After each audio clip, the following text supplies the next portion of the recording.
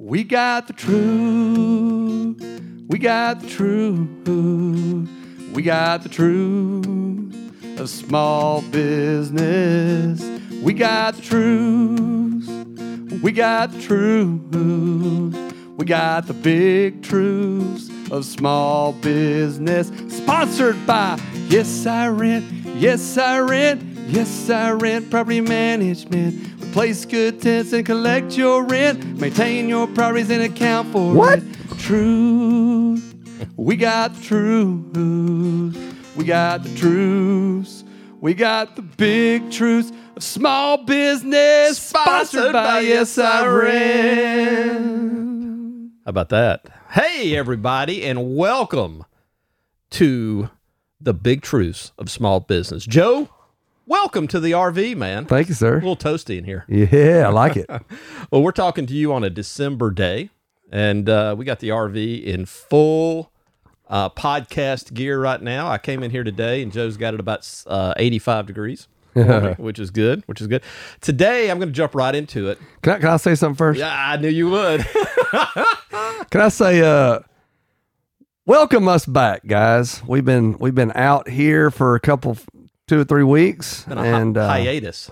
Yeah, we've been in true small business fashion. We've been pontificating what the next year of Big Truths is, and what the next years of our small business is, and this show, although I have not much of an idea of what we're talking about because Travis has kept it from me, this apparently is the answer that we've been waiting for. This is the answer. I kind of think that this is the answer for a lot of people.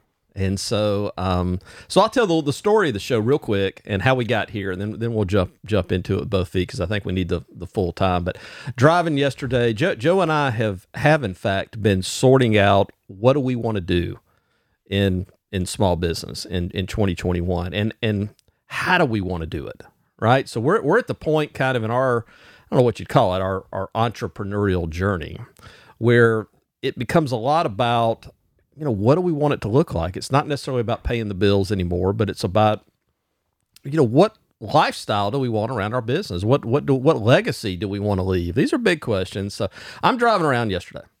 I'm listening to another podcast, and I'll give a plug to Tim Ferriss because he's had a pretty big impact on my business life, especially. Now, Tim and I don't line up in every way by any stretch of the imagination, but the guy's a deep thinker, and his podcast is pretty brilliant. So I'm listening to it yesterday, and these guys are talking. He's talking to Jim Collins, the author of Good to Great, Built to Last.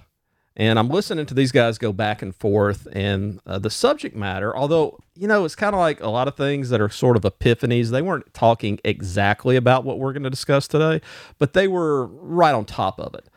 And I thought, man, that is the solution to a lot of issues in our small business. So without further ado, Joe, I know I've been keeping you waiting.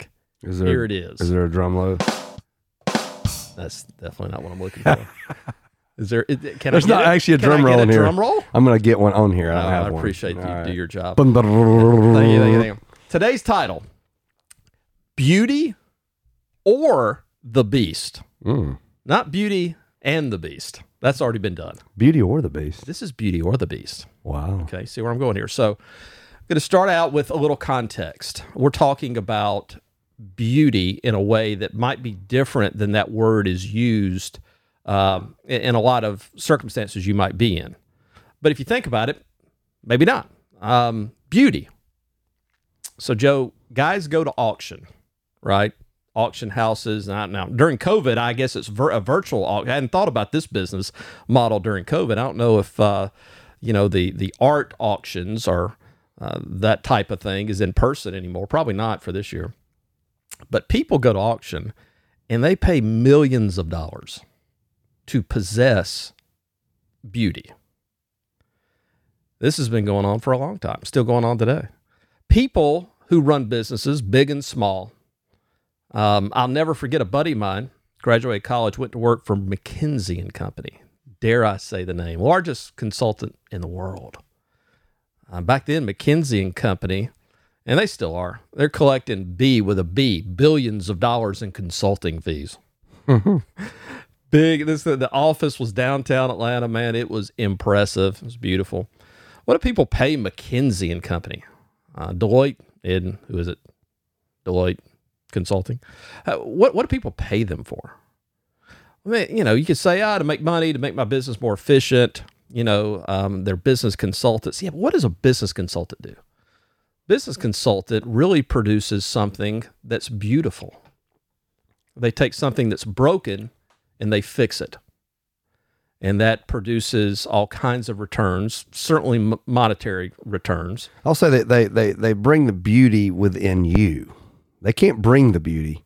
They can only aspire the beauty within you. They're taking what you already have, right? So that's really what I wanted to, in the context of using the word beauty today. So, part of my notes were to define that. Because when you just throw beauty out, I think people think of physical beauty a lot. That comes to mind initially. Aesthetics in a way. But there's also a beauty in the way something works or functions. I mean, if you've ever seen one of those watches where you can actually see, or a clock, where you can see every intricate detail of how that clock is working, you look at that and you go, wow, that's beautiful. Now, that's beautiful in a different way than a woman might be beautiful aesthetically that you don't know. You just see her and say, wow, that woman's beautiful. It might be different than a car or something. You go, wow, that's a beautiful car. Well, you've never been in the car. You don't know how it works. But then you drive maybe an old car. Maybe it's not that beautiful, but that engine revs and the way that car drives, that's also beautiful, even though aesthetically it's not. So in high school, my best friend, Eric Horton, if you ever listen to this show, this will be the first show I ask Eric Horton to listen to. Shout out to Eric.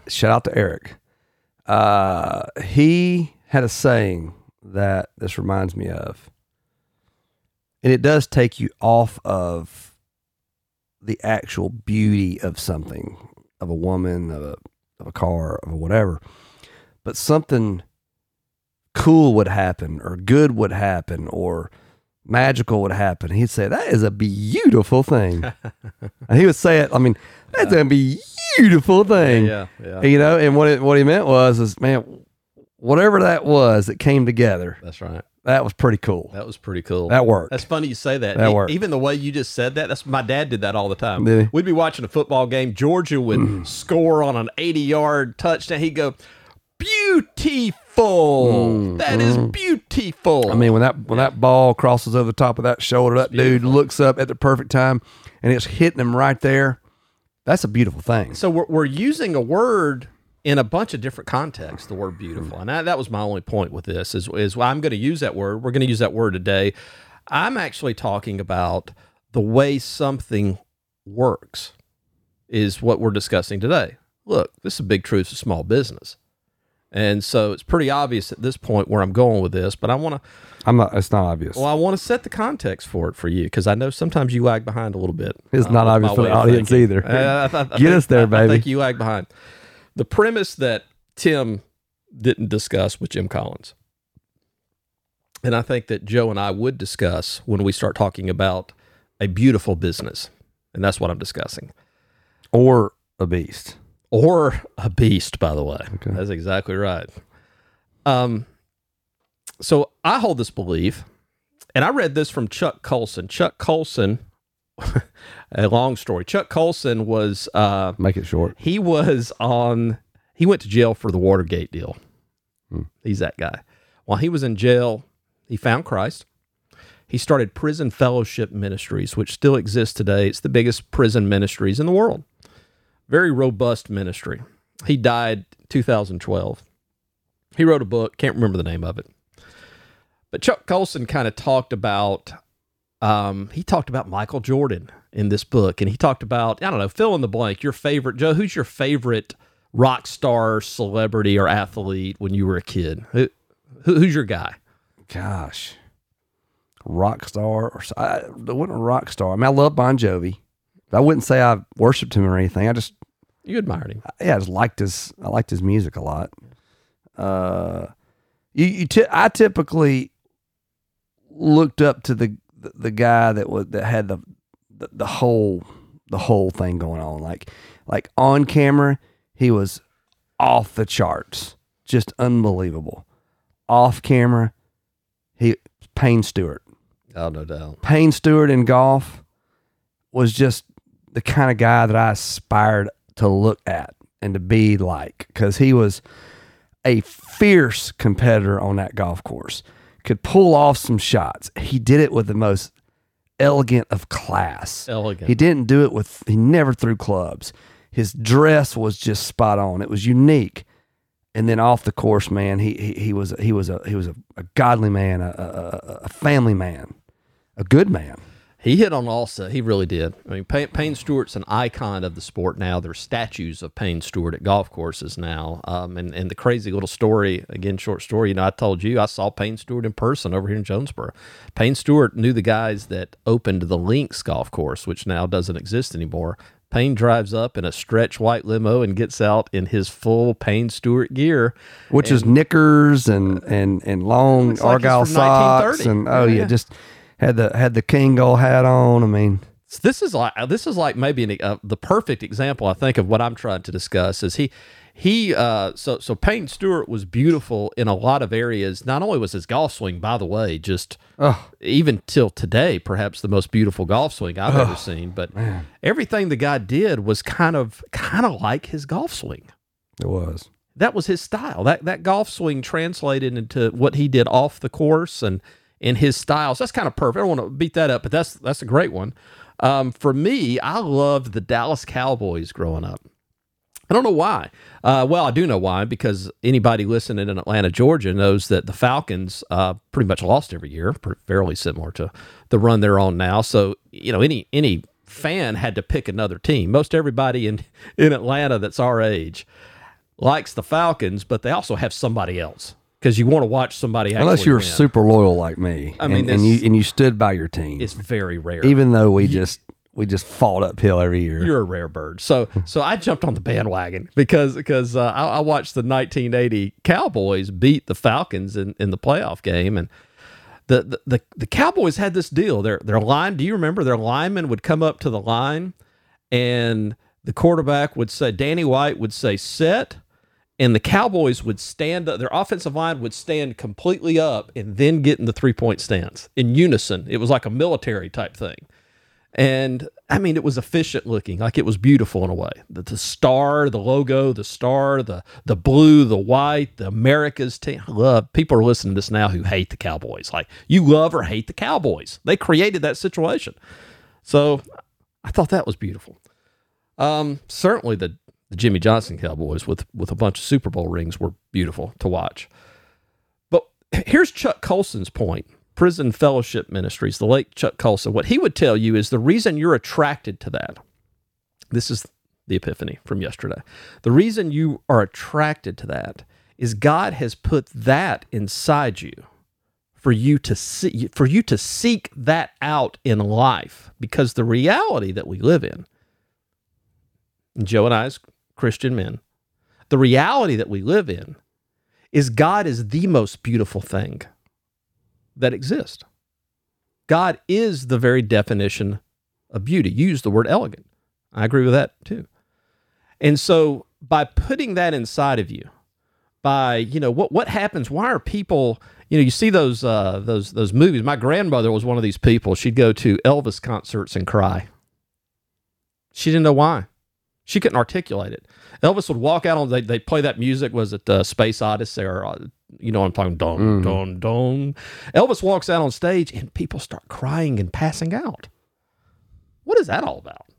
I mean, Elvis is an imperfect human at the end of the day, but they're elevating him. There's something about him, the way he sings. In their mind, they've created this kind of famous, bigger than life figure. Well, the ultimate of all that, if you play it out, according to Colson's book, is God. So ultimately, we're seeking God in all these different areas of our life. Mm-hmm. And when we find something that's beautiful, magical, whatever word, there's other words here, then we're attracted to that. And what I'm putting out here today is that's by design. That's just, we all have it. That's by design. So I want to make that as the premise. Now, let's bring that down to earth. a little bit. And why are we talking about this? How is this relevant to the auto repair shop or to the property management business that Joe and I own or to whatever business you're in or you want to be in? Why is it relevant to, if you're an employee, the business you're working in now? Well, here's the idea. Your business is likely a beauty or a beast. You're either attracted to your business because of beautiful things taking place. Now, are you saying as the business owner, you're either attracted to your own business? Yeah, I'm saying as the Is that what we're talking about? I'm saying as the business owner, you're either attracted to your own business or you're repelled by it because it's ugly. Right. Okay. So that's really what I'm talking about, the beauty or the beast. And so I think what I'd like to get into a little bit, first off, your impression of what I just said. It was long-winded. Well, that's your impression of everything I said. I can call Joe and say, "Hey, Joe, you got a minute?" And Joe goes, "Yeah, I got 60 seconds." Hey, for half the audience, look, y'all are shaking your head. We finally got to the point. For 3% of the audience, you're shaking your head. I think it's interesting. I think it's interesting to and let me put some little bit more underscore here on why we're talking about this. I think this will strike a chord with quite a few people. We had some other podcasts in the past that beat around the bush on this, but here's the deal. When you're surveying where you are in your business and you're trying to figure out where I want to go, how I'm going to get there, maybe why I haven't already met certain goals that have been set. And when you allow yourself, and this is what the Big Truths has been for us, we hope this is what it is for you. When you allow yourself to actually dig into the real truth of this and don't glaze over this. It's going on. Travis said he went on a ride in his truck yesterday, just kind of deep away from the house and alone and kind of away from city. I do that on a motorcycle. It allows you to think and get away and break free from the phone, turn the phone off, to think and really tell yourself the truth and about where you are and why. So I think what you're saying is and where we're coming from is, hey, look, there's some issues in why we aren't accomplishing certain things or moving towards certain goals. And it relates to how we view our own business. And if we ignore that, then we're going to continue to hit those same walls. So I think that's why we're talking about this. Well, yeah, I mean, I think there's a natural the point here. We're going to give some examples, but the point here is you're either attracted or you're repelled to things. We're generally repelled to ugly things. You know, we see somebody mistreat somebody. You know, you see your neighbor beat their dog a little too much. I mean, we're generally repelled by that sort of thing, the ugly in life. Yeah, I want to be around it. That's right. So if I've got ugly in my business, something's broke, I'm losing money, I've got a bad employee, I got somebody that really doesn't want to be there and is undermining my business. I'm not doing what I should do. Overwhelmingly, honestly, is the reason I think for most of us, if we're honest, I'm not really performing as the business owner here. Therefore, the results are ugly. You know, we try to escape that. We try to get away from that. It repels us naturally. The opposite of ugly is beautiful. Me and my son had this conversation 2 nights ago. There really is no good in the world if there's not evil. How can you even define good if there's not an evil, right? There is really no up if there's not a down. And so in this case, there's no beauty if there's not ugly. And we are attracted to beauty. So talk to us about how we're going to. How do we get there, right? I mean, that's the bolts of it. Tell the business owner right now, what it is you're telling them we're about to talk about. Well, the first thing, which I think is important to me, hopefully important to the other 97% that's not like Joe that's listening, is that when I realize why I feel a certain way, and it's not just my business or this relationship, it's because there's ugly involved in it. And it's okay. I'm going to make it okay for me, the business owner, to look at my business and go, I don't like my business because it's ugly.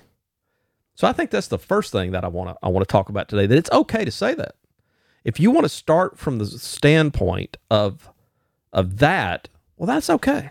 Now, look, there can be quote unquote successful businesses that make money that are ugly. I think we should rephrase it and say there's ugly in the business. Not that the whole business is ugly. Well, yeah, exactly. Well, of course not. Yeah. And in fact, that's definitely a part of what we're going to talk about is we walk by roses all the time and we don't notice them. Right? I mean, we walk through past beautiful things all the time, and we're on our phone, or we're dealing with a problem, or we're trying to get to the next deal, and we don't notice the beauty that's there, for sure. That's definitely part of what I wanted to talk about. But in terms of getting excited about your business, I think the questions you start asking are, okay, well, this part of my business is pretty ugly. I try to stay away from it for that reason, but here's what I notice. When I stay away from the ugly part of my business, it gets uglier.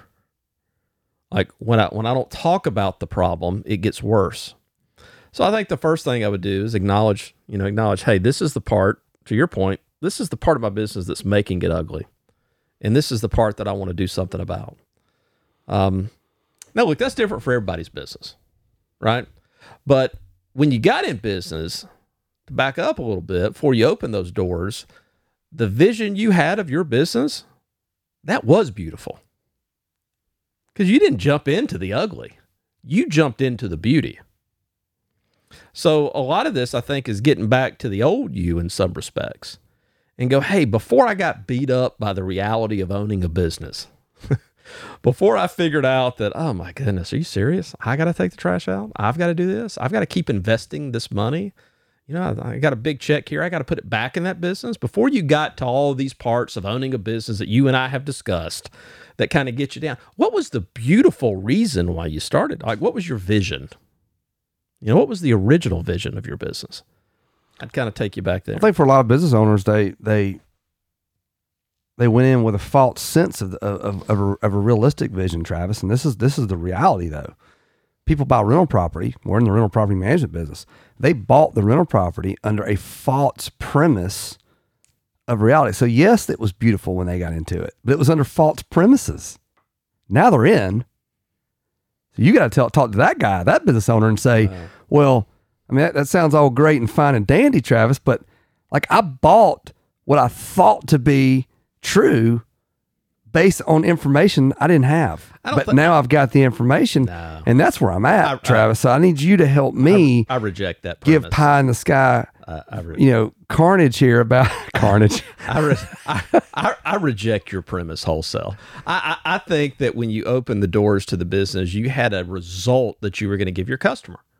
I mean, you're discussing all the arrows that come at you as a business owner, and all maybe the presuppositions that weren't right. But at the end of the day, when you open the pizza kitchen there, by the way, Carvella's Pizza, downtown Noonan, I'm blown away, man. That's excellent pizza. I'm recommending right now on this show, Joe, Carvella's Pizza. Okay, so, I can buy into the premise. No. Let me finish. So when I open the pizza restaurant, I have a vision of somebody coming in and sitting down, and my grandma's pizza, which nobody knows about but me, right? So I'm making that pizza, and I'm putting it in front of that customer. And they are eating that pizza, and they're looking at their spouse or their girlfriend. They're going, wow, this pizza's unbelievable. Now, what you're discussing is, in order to deliver that pizza and get to that point, there is some pain that I was completely unaware of. Yeah, because what you wanted to deliver was not a $9.99 pizza. It was a $29.99 pizza. But you built an environment to sell a $9.99 pizza. I reject that premise. Because the listeners are going, I agree with them. Because what I want to tell you is perhaps you're living in $9.99 land, and you can live in $21 land.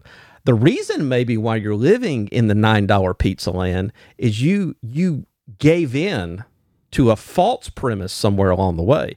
Now, maybe you didn't create the experience. Now, look, Domino's sells that $9.99 pizza. Is that what you want to compete with? Or do you want to do what Carvella's is doing in downtown Noonan, and you want to produce some social media? Get me excited about it. Well, I've been depends. waiting on the grand opening. I get there, and it's like, it's not Domino's, brother. It's an experience, and it's not $9. So give me point number one. Well, that's the point. I mean, that's the point. No, that's the point. Is get back to your first love. All right. Your first love often is what I'm saying. I like that. Is a customer experience. I like getting back to your first. Yeah, love. I mean, so I want to talk about the customer experience because I think most people open a business with their customer in mind. Perhaps they were the customer for somebody else, and they said, I can do this better. And so, because of all the weight that you're discussing, which is real, a lot of times we get focused on that. Well, I think that's the clarity I want to bring to what you're trying to say is that what you focus on will define what you think about it. That's right. This is very true. The more time you spend focusing on, talking about, thinking about, researching an area, the more that becomes true about your business, your life, your relationship, whatever. And so I think what you're saying with point number one, I'm trying to give us some actual bullet points we can take home here. I don't have bullet points. You do. What I think the real thing is here is that we've got to be intentional about focusing on the beauty within our businesses. One of those being point number one is your first love. What attracted you to your wife when you first met them? Because obviously 10 years in, 20 years in, I'm 22 in. It's hard to go back 22 years. You're going, what are we doing here on some of these things? But we can go back and go, what first attracted me to her is it's actually still there. That's the interesting thing. It's still there. Well, not only that, what first attracted her to you? She's your customer. I mean, let's get the mirror out now and let's go. I mean, because your business is a relationship. Was I showing up with a big smile on my face? Did I show up with some roses? Did I have planned dates? Did I talk about her during that time? What mood was I in when I saw her? No, it is actually, I think to me that's a great example. When you first started dating your wife or your husband, yeah, I mean, I was swinging by the restaurant she worked at and putting a little note on the windshield of her car. Let her know I was thinking about her. Oh, I one-upped you there. I mean, no, I did that regularly. I swung by the restaurant regularly where Patty was a waitress. Can we say waitress in 2020, Joe? That's fine. Server. It's fine. Server, whatever. And I would leave an obnoxious tip. Yeah, you do that. I mean, the point is tip. you intentionally designed in things That's right. that you knew was going to draw her closer to you, which is what we're trying to do for your customer. The word right? you just used there was intentional. Yeah. Yeah. And the other point there is whatever you focus on becomes your feeling, becomes how you feel. I was going to say, if I focus on, I got to hire a new employee, I got people quitting, I'm working in this industry that's got high turnover. I thought I was making pizzas. I'm not. I'm an HR director. Come to find out, I'm not in the pizza business, and I mean, look, okay, so there's truth in all that. But if that's our sole focus, because that's what's, the problem in our business, then who are we taking our focus off of? We're taking our focus off the guy willing to pay $16 for the pizza. Pretty soon, he's not going, to your point, he's not going to be willing to pay $16 for the pizza. And your conclusion is going to be, oh man, I can't sell a $16 pizza. No, you can't sell a $16 pizza when you're just focusing on the worst part of your business. I think that's what I'm bringing to example. Now, you and I, over the weekend, this is how small my brain is. We started talking. I called you because I saw a podcast on Steak and Shake, which is a fascinating story to me. And when you and I talked a little bit about Steak and Shake and that sort of thing, and I think Steak and Shake is a really good example of a business that lost their focus at some point and began focusing on the wrong thing, lost touch with why they were successful, and now they're in desperation mode. They are, and they for those of you that don't know Steak and Shake, I mean, they are a steak hand patted burger and fry 50 style Fresh burger, not joint, frozen. right? Yeah. I mean, it shakes patted up burgers and fries in a 50 style environment. That's right. What they lost their way in that their food hadn't changed. It's the same food, and that food, by the way, still works because other competitors are coming in selling the same stuff and taking their business For almost double. Yeah. the amount. And so what they sort of lost touch that in their world, this is just me as a customer, because I was a big Steak and Shake fan when I was a kid. I'm not sure they actually knew fully what their customer experience or what their value proposition was. In fact, it wasn't just the steak burger, because they added the drive-through. They did other things to change their model to try to compete with fast food and other. I didn't go there to get a Steak and Shake burger in a bag like I can go to McDonald's. No, I went there because I got this aura of this 50 style diner with the hand spun shakes and the burgers and fries. Real cherry juice in the cherry Coke. Yeah. I mean, they created a like 1950s feel of what it would be like to be in a burger and fry joint. And that experience is what defined for me Steak and Shake. Right. There's plenty of other good places you can get a good burger, and it's a good burger. It's a good burger. But now, in today's world, there's a lot of other good burgers. It's not the same burger, interestingly enough, after you go through the drive-through and you drive home and eat it. No, of course not. It's not the same burger. The McDonald's burger holds up.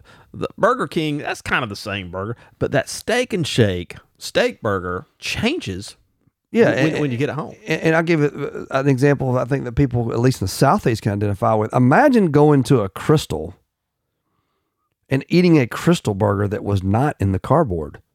They just put it straight on the plate. It would lose that steam thing that happens inside that little cardboard before I eat it. There's a beautiful process that plays out. The process creates a beautiful experience. So I think point number 2 is you've got to identify, and it may have changed, Travis. It's not always what it began. You have to identify with your current customer base and maybe some of the ones you've lost, what is your value proposition? Why do they actually like doing business with you? Because you may, in fact, not have that nailed. Well, and just to beat the drum, that would be asking your customer what's beautiful about my business. It is. Why do you come here? There's obviously a reason. Again, your customer, by the way, has that same God-sized, I don't say hole, but feature in their heart where they are drawn to beauty. So if you're doing something beautiful in your business, this is something, Joe, that I think is true of our business that I want to talk about a little bit. In Steak and Shake, when I was kind of looking at the history of Steak and Shake, there was lots going on. Man, Steak and Shake's kind of fascinating right now. But one of the things Steak and Shake used to do, now this actually predated me going to Steak and Shake, but I thought, man, this is kind of cool. You could see the guy, I mean, you can see them now, but the process where they would like push the ground beef out and they would get the patty, that was all open air. It was, I know. The customers could sit at the bar. That was old school, man. That's part of what they did in old school. Like in old school, you didn't pull a frozen burger out of the freezer. Right. You had hamburger meat, man. You show the guy making putting the potato in and slicing the fresh potato. So smashing that thing out. And they devalued the experience. They did. The experience. That's what I'm saying. That's part of the value proposition that they lost. So I think that's a lesson to learn. To me, point number 2, like you're saying, the lesson to learn here is there's something going on in your business right now. This is very common for small business, in my opinion, because small business, in my opinion, more so than big business, the small business guy is willing to really do some extreme things for his customer. Now, the thing that we're guilty of in the business that I own with Joe is we don't demonstrate that we do that for our customer. As Steak and Shake is no longer demonstrating how fresh their product actually is. But they may not even know that was important to their customer. That's my point. Yeah. They don't know what's important to them because they haven't asked. They haven't done the deep dive on what actually is important to them. And by the way, listen, I mean, we talked when so your son came over. I met your son Cole last week. He came over on Wednesday, right? And we had a conversation with my son Keith and Cole for several hours. And the interesting thing about that generation is, if you talk about dating, for instance, every word they use, every version of that process is completely different than what it was when I was 20 years old. Yeah, it's a new world. So if we believe as a Steak and Shake that our new customer wants the exact same thing as the one 30 years ago, then we're also mistaken. That's right. That's why you have to ask your customer. You do. Survey your customer. Find out why they like you, why they want to pay you next month.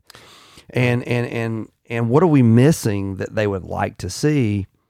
And because, by the way, here's what I think the global point that we need to keep pointing back to is if we're trying to create beauty in our business, beauty is a reflection of God. When I actually think about that in the most simplest of terms, I think about if someone, and I do think of so many things from a restaurant mentality because I've worked at Chick-fil-A for 15 years and I got to see this and experience this so many times. When someone walked away from the front counter and something about their interaction and experience had them walk away with a smile, with a positive, with a, and it's not, they haven't even eaten the dang sandwich yet. It ain't just about the food. Now you can mess it up there too, but they walked away with a smile because Jenny just cared enough to invest 10 seconds of her energy and smile into that person. Right. And so this is what we're attracted when we think about beauty as it relates to God. We are attracted to the good and true and positive qualities of God in others. We are attracted to that as a business owner. Our customers are attracted to that. Our employees are attracted to that. The word that we use most often to describe all these things is culture, right? The company culture that's been created. But to me, that's the way we're describing it today is why does that culture work?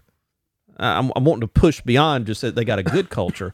I'm going to, why is Chick-fil-A, so last week, I didn't tell you this, Cheney, my middle child, and Patty went with a Chick-fil-A HR director that Cheney's kind of working for, and they went to the Chick-fil-A company light show this year, where Chick-fil-A gave out, Patty has told no less than 10 people in my presence about this show.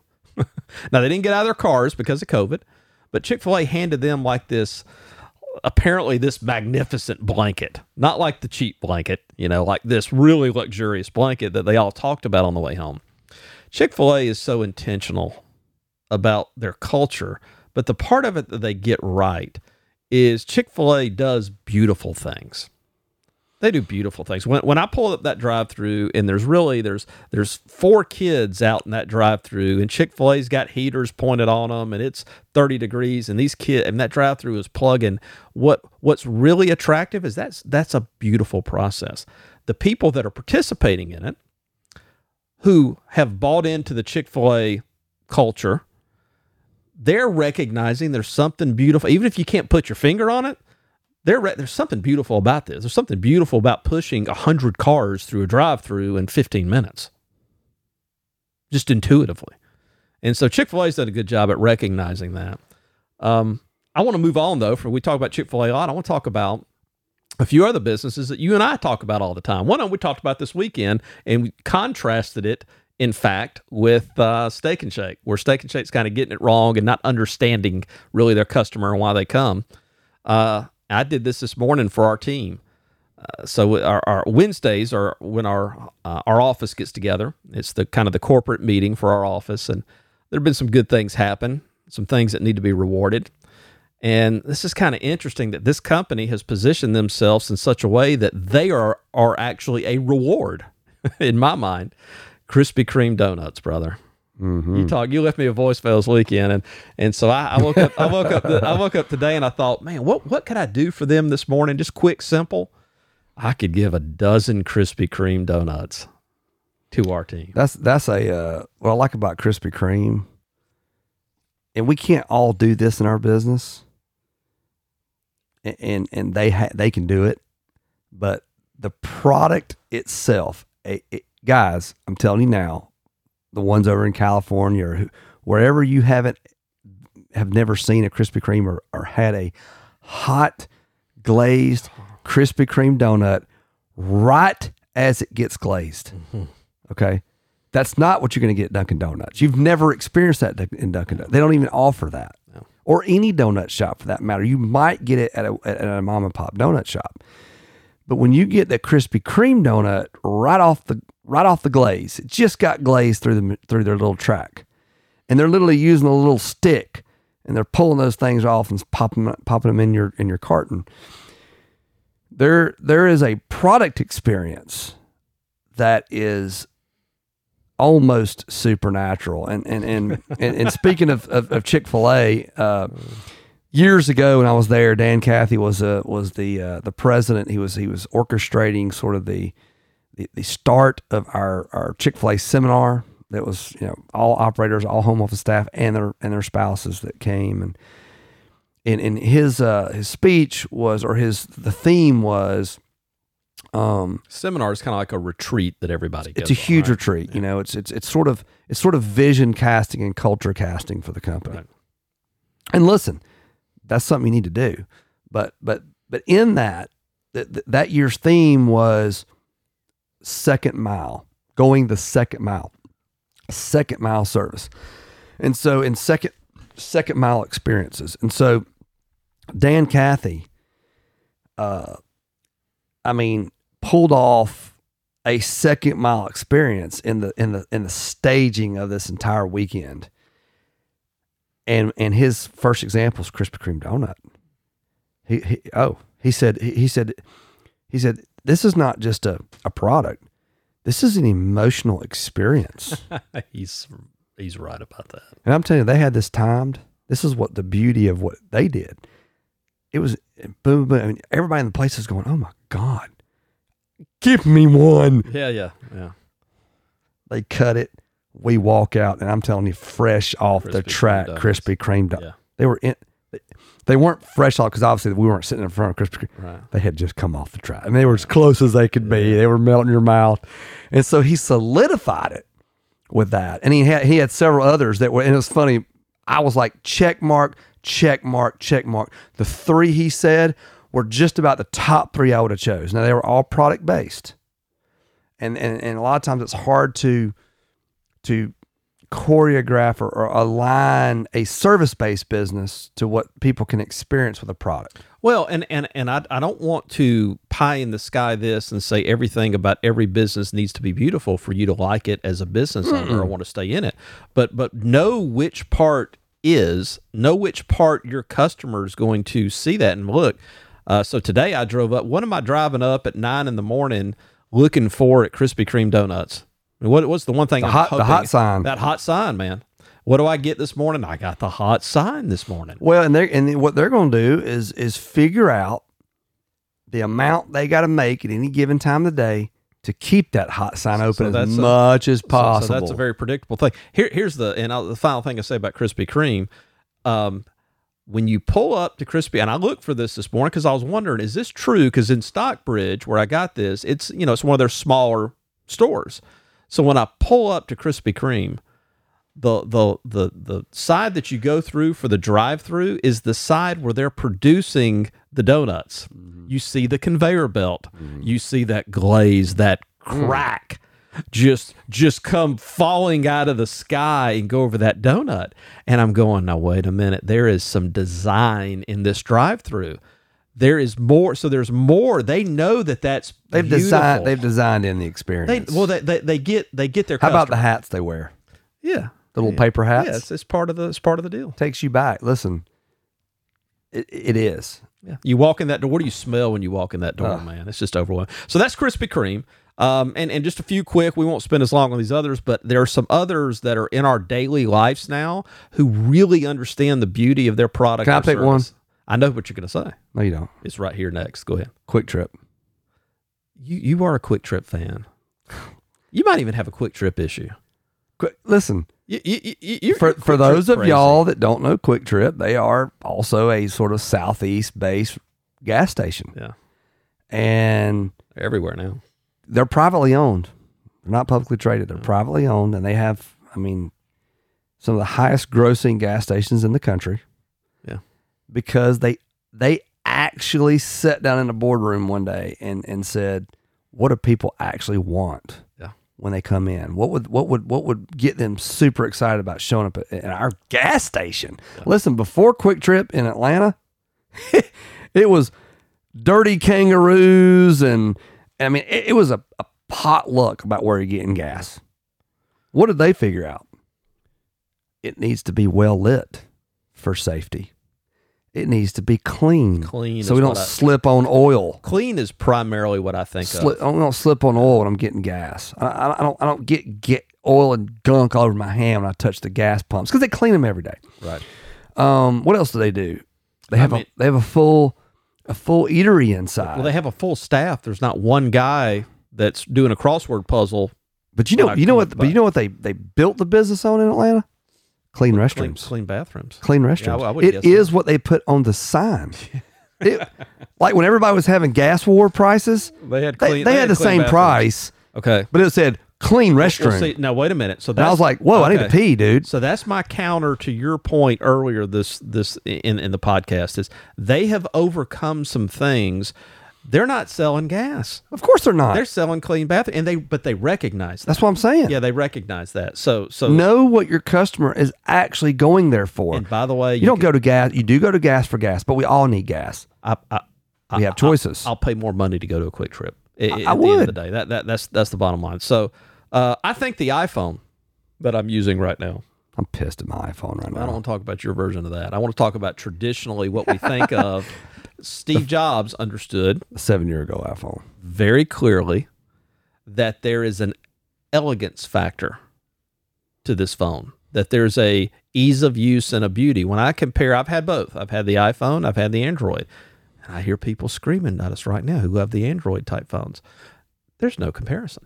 This iPhone does not do it. Even this iPhone that I've got now, which admittedly it's an iPhone 7, it's pretty old. It doesn't do anywhere near as far as functions what I can go buy with a Samsung. Samsung does a lot more than my phone.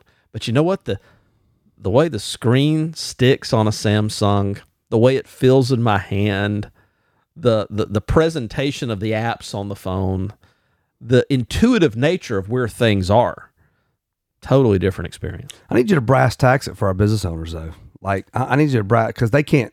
That right there is a tens of millions of dollars of design. We need to boil it down to the small business who has a service-based business. It's the same thing that we're discussing. What's the service-based plumber? No. What I'm discussing is Apple's aware of it. Oh, yeah. They're aware. It doesn't take tens of millions of dollars to be aware of the fact that this phone has an ease of use. The way they get that to work, that's all engineering crap. Who cares? We're never going to reproduce that. But the awareness around their customer experience is the point. Oh, yeah. So if you want to boil that down, I'll give you one more. I'll give you one more local service-based business. I'll give you one more local guy. So I take my car to Litz Tire and Automotive in Sharpsburg, Georgia. Are they sponsoring the show? They're not sponsoring the show. Can we get them to sponsor the show based on this? They should. Okay. They should. Right. But here's the problem with Litz Tire and Automotive. I don't know that they want any more business. when you pull up to have your car serviced, they now have overtaken the lot beside them of cars that they're working on. Now, why is that? Why do I think about a beautiful business, and I'm talking about Litz Tire and Automotive. Now, look, I walk in the door. There's no smell, a little bit of oil maybe. They do have a waiting area. It's nothing special. I kind of pull in. I'm a little nervous about how long it's going to take to get my car back because there's 100 cars parked there waiting to be serviced at Litz Tire and Automotive. But when I interact with the guys that work there, it becomes apparent to me that for that moment that I'm there, I'm the only customer that matters to that person I'm talking to. It is very much the Chick-fil-A deal, reproduced in a small business. So I don't know what's happening when I hand them the keys. I don't know the guy working on it. I don't know how long he's been a mechanic. I don't frankly really know what he did to my car because I'm not there watching. There's no video of it. It is 1,000% that interaction with the people behind the desk and the trust that's built that allows me to go, hey guys, here's the keys to my car. Call me when it's ready. Well, he'll call you, give you a price. I don't need a price. You guys give good prices. Your integrity of service is so much higher than anybody you're going to compete with. Just when do you think I can? You can come today at 4. You'll be ready at 4 o'clock. That's great. Hand my keys off. And I think we all have kind of a hometown version of that with different businesses we experience, but that's the goal to me. That's the tangible thing that you can do. It doesn't take millions of dollars of research to understand in a service business, the beautiful part about that business is the trust. It's the people in that business. Yeah, I think I want to, I want to pull it back again because I think we all want to create that experience.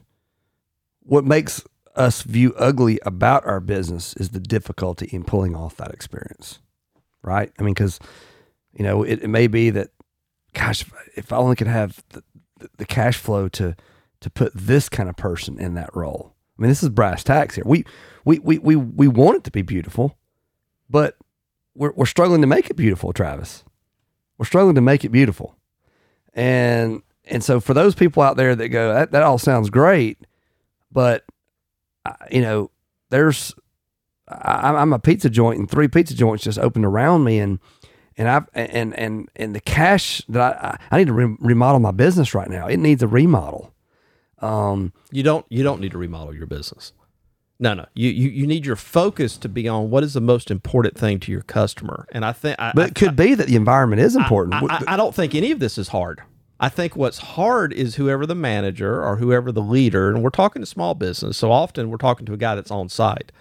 I think the problem is what I saw in another business, won't mention the name of this one, by the way. They won't want to sponsor it. I walk into this guy's business. It's a restaurant. My first experience. You know all about that first experience, Joe, in the restaurant. You got one shot in the restaurant business. What do I see the entire time I'm in there? Well, I wait beside a door. It's cold outside. I'm waiting on this person. I wait too long. I can forgive that if the food's good. The business owner is sitting behind the counter. You know what he's doing for 45 minutes that I'm in his business? He didn't come over and greet me. He didn't show that to his employees that that's important. He counts his receipts for 45 minutes. His food was horrible.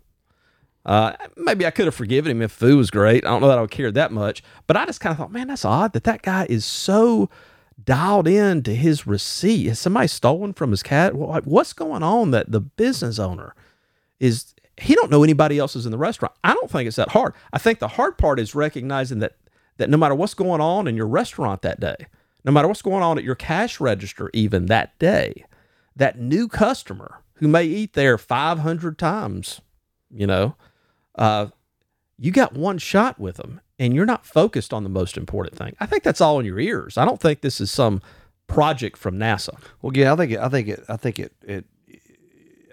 I still pull it back a level and go, there are people out there that are in business, and they went into the business for the sole purpose of that money that he's counting.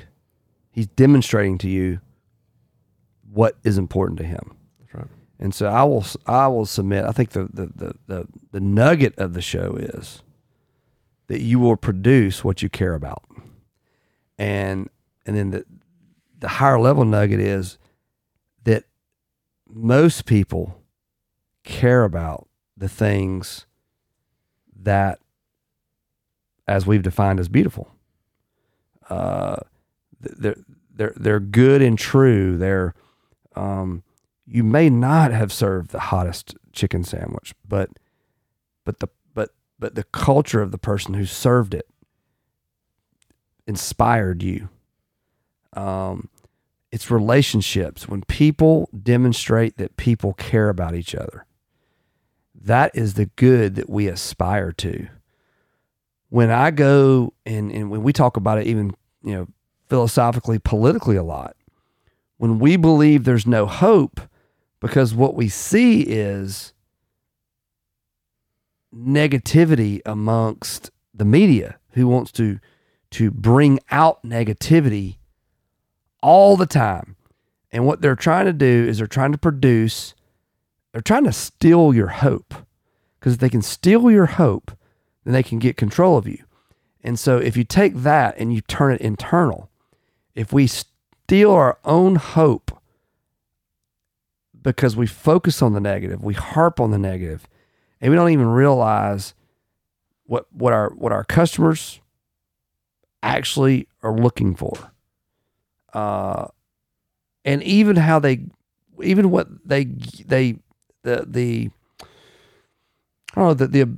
time or the I can't even think of the word I'm trying to say here, but when you go in and the place is dirty, but the lady really makes you feel warm and welcome, you look over the dirty. You give them passes. That's even right. That's right. The relational part of our business just about trumps every other part. I mean, obviously the product has to work. You can't sell products that don't work. That's right. I mean, there are some baselines here that matter, but do I have to have the absolute best product? No.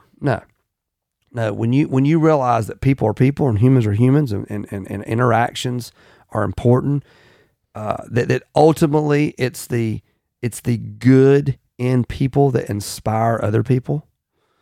I think that's the lesson here, and I think that's how do we get motivated in our business to keep moving? We got to find how we can create those inside of our business. You do. You've got to be attracted.